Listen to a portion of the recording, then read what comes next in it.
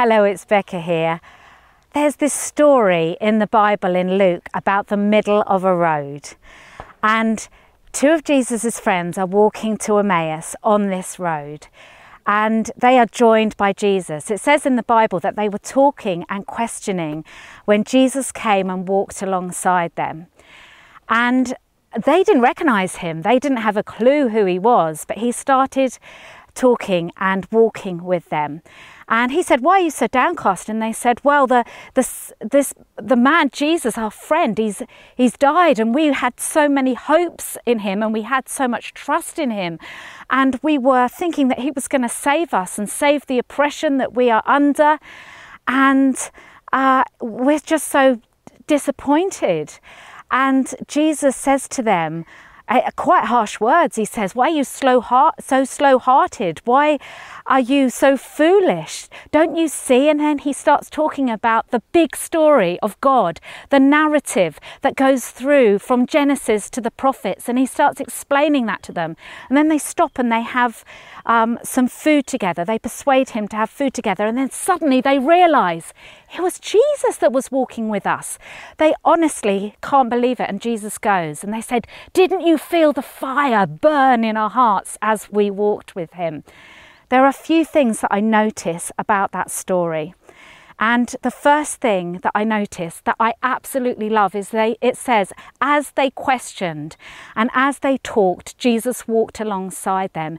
In our questioning, in the things that we are talking about, racism, in the things that we are questioning, fear and feeling disorientated, do you know what? Jesus walks with us. He walks on this road with us. So the first thing that I notice is that Jesus, he walked with them as they questioned and as they talked.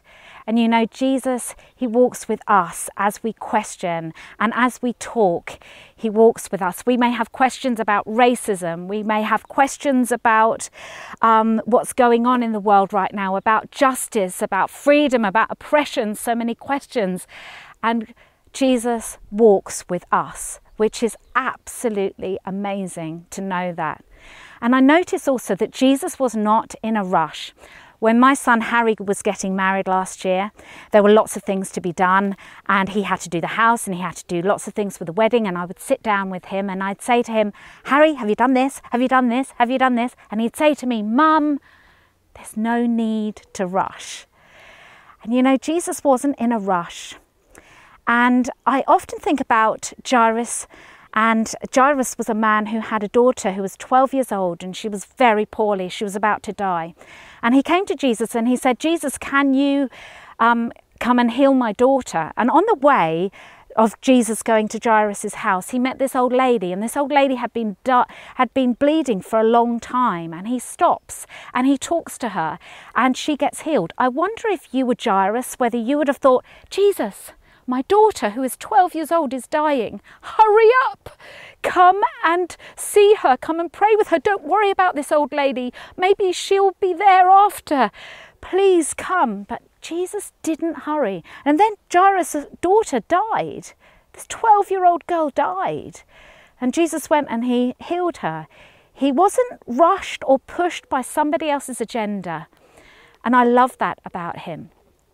The second thing I think is that Jesus pointed out to them the bigger picture as they were walking along. They told him their story and he was quite strong with them. He said, "You foolish, slow-hearted people, don't you see there's a bigger picture? Don't you see from Genesis to the prophets? There's something that God is doing. There's a bigger story. There's a bigger narrative going on right now." And he told them that there was something more that they could put their hope and their trust in than just their circumstances and their story that was going on right there and then. And then the last thing I noticed is that they didn't recognize it was Jesus.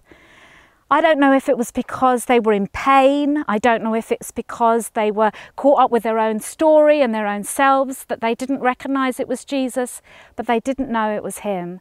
Sometimes when we walk along the road, we don't know that Jesus walks with us. We don't feel it maybe. Sometimes we definitely do, but sometimes we just don't feel that he is walking with us. But I want to tell you, Jesus walks with you.